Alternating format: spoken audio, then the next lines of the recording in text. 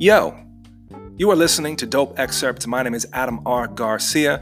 Dope Excerpts is a podcast where I read to you things that I find particularly insightful, inspiring, or informative from what I find around my apartment and stuff that I'm always kind of pulling in.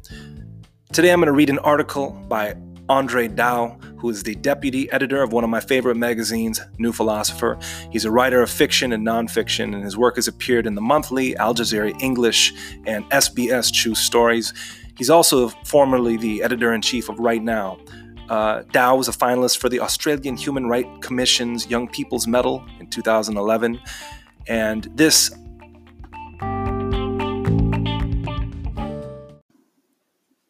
The people that once bestowed commands, consulships, legions, and all else, now meddles no more and longs eagerly for just two things, bread and circuses.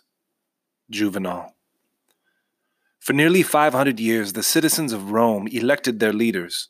Structurally, Roman democracy was actually more patrician than populist. Many of the highest elected offices were reserved for those from the aristocracy who purported to trace their ancestry back to the founding of Rome itself. But in practice, the plebeians, the ordinary citizens, held, at least collectively, decisive power over the Roman Republic, especially at important historical moments. The power of the plebes was never more apparent than when they refused to fight for the patricians. After all, what was the Republic without its legions? By the time Juvenal penned his satires around 100 CE, Julius Caesar had long crossed the Rubicon with his army, and the power of the plebeians, along with the Republic, was no more. In its place was the Roman Empire, and rather than power, the people had panem et circenses, bread and circuses.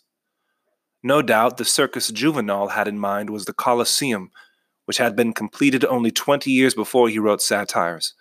It's one of the most enduring images of Rome, the largest amphitheater ever constructed, filled with tens of thousands of toga-wearing, bloodthirsty Roman citizens, while down on the sand, gladiators, slaves, and exotic animals fought to the death for the entertainment of the citizenry.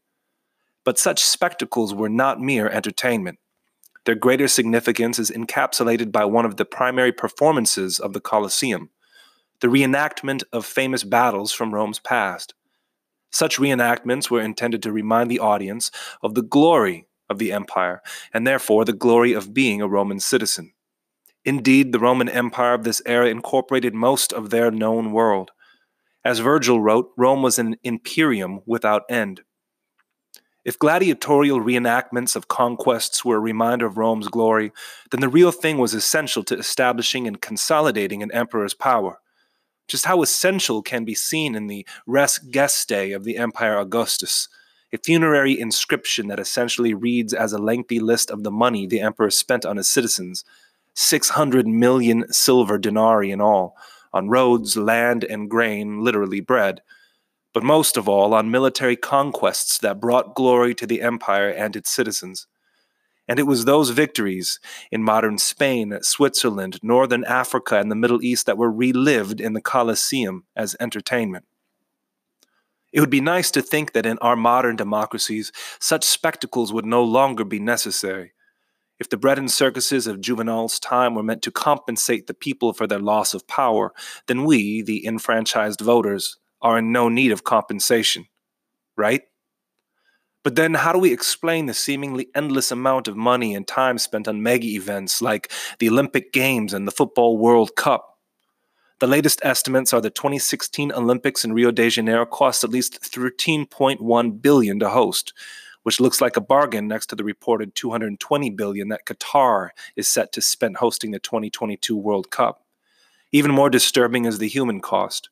Human Rights Watch notes that hundreds of migrant workers are dying every year in Qatar due to poor working conditions and extreme heat. The exorbitant cost of these extravaganzas is not the only parallel with ancient Rome. Like gladiatorial reenactments of famous battles, sporting events are opportunities for collective and reflected glory.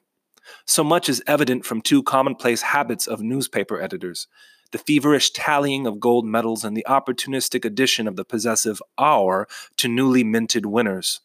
A quick scan of media, mainstream and social, during a mega event also reveals another serious consequence of our sporting obsession: It takes up nearly all the oxygen.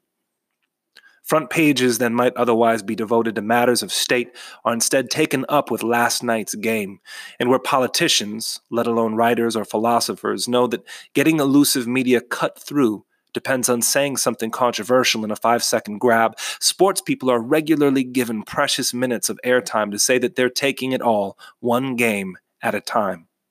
This, of course, is the point. We have limited attention to give, and the glories of sporting entertainment promise much swifter satisfaction for the price of our attention than the mechanics of political power. There is, however, an altogether more modern and potentially more worrying way of understanding bread and circuses, and that is to see politics itself as the biggest circus in town. That seems like a contradiction. How can politics distract from itself? Until we make a distinction between politics as it is portrayed on cable news channels, an endless game of intrigue and personality populated by pantomime heroes and villains, and politics as a philosopher understands it, which is ultimately a concern about the proper allocation of a society's resources and powers. A concern about, in a word, justice. Nowhere is politics as entertainment more pronounced than in the fixation with polling data, the minute calculation of paths to victory, of swings needed to win key seats. This is politics reduced to a game with accompanying odds. Bookmakers will happily take bets not only on the outcome of elections, but on the longevity of party leaders or the configuration of a cabinet reshuffle. A game that serves to distract from politics as justice and the ideas that are supposed to underpin the contest for power. A curious corollary to the hollowing out of politics is that sporting events are very often the arena for ideas about justice, whether that be equal payment for women or fighting racism and homophobia.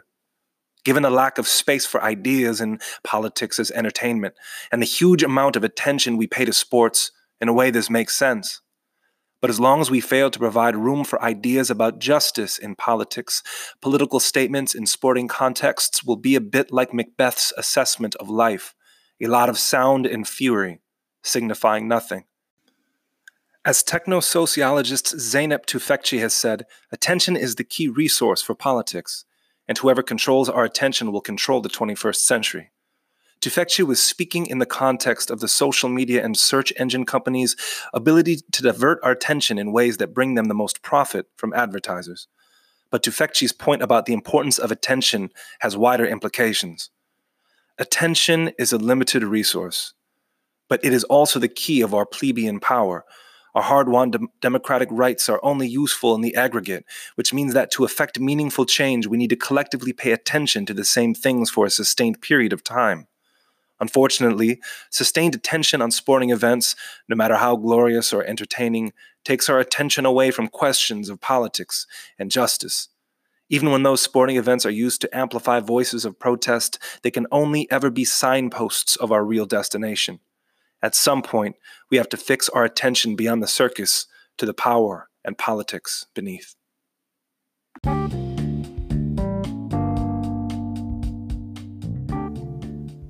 That was an article called Bread and Circuses from New Philosopher magazine's summer 2018 edition. I highly suggest you check out New Philosopher. Every single issue is on a different subject, bringing in a number of people, authors, philosophers, etc., expounding on the subject. It's a great platform. Also check out the website. I really love that article, not only about sports. I understand why people like things like the Olympics and football games.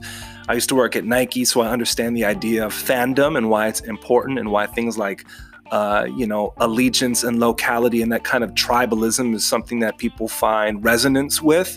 That totally makes sense to me. I mean, we're human after all. I think the idea of choosing where we give our attention to and what we're distracted from is what's really, really important, and how to just be more present and aware in those things in the world and deconstructing those large events and understanding what those things all really mean. That's kind of the point of life, right? And I think that's also the point of the article. What at the end of the day is really pushing us forward as a species, as a group, and as a community, and how do we choose to give those things our attention? You've been listening to Dope Excerpts. I appreciate it if you've been listening along through the episodes, and if you haven't, and this is your first one, it's all good too. I just appreciate it. Hit me up at Instagram and Twitter at Adam R. Garcia, or find me at anchor.fm/Adam R. Garcia. This podcast is on all the podcast platforms, Pocket Casts and iTunes and Spotify. Let me know what you think. I love feedback. I want to make this better. I want to make it something that you enjoy. So holler at me. In the meanwhile, thanks for listening.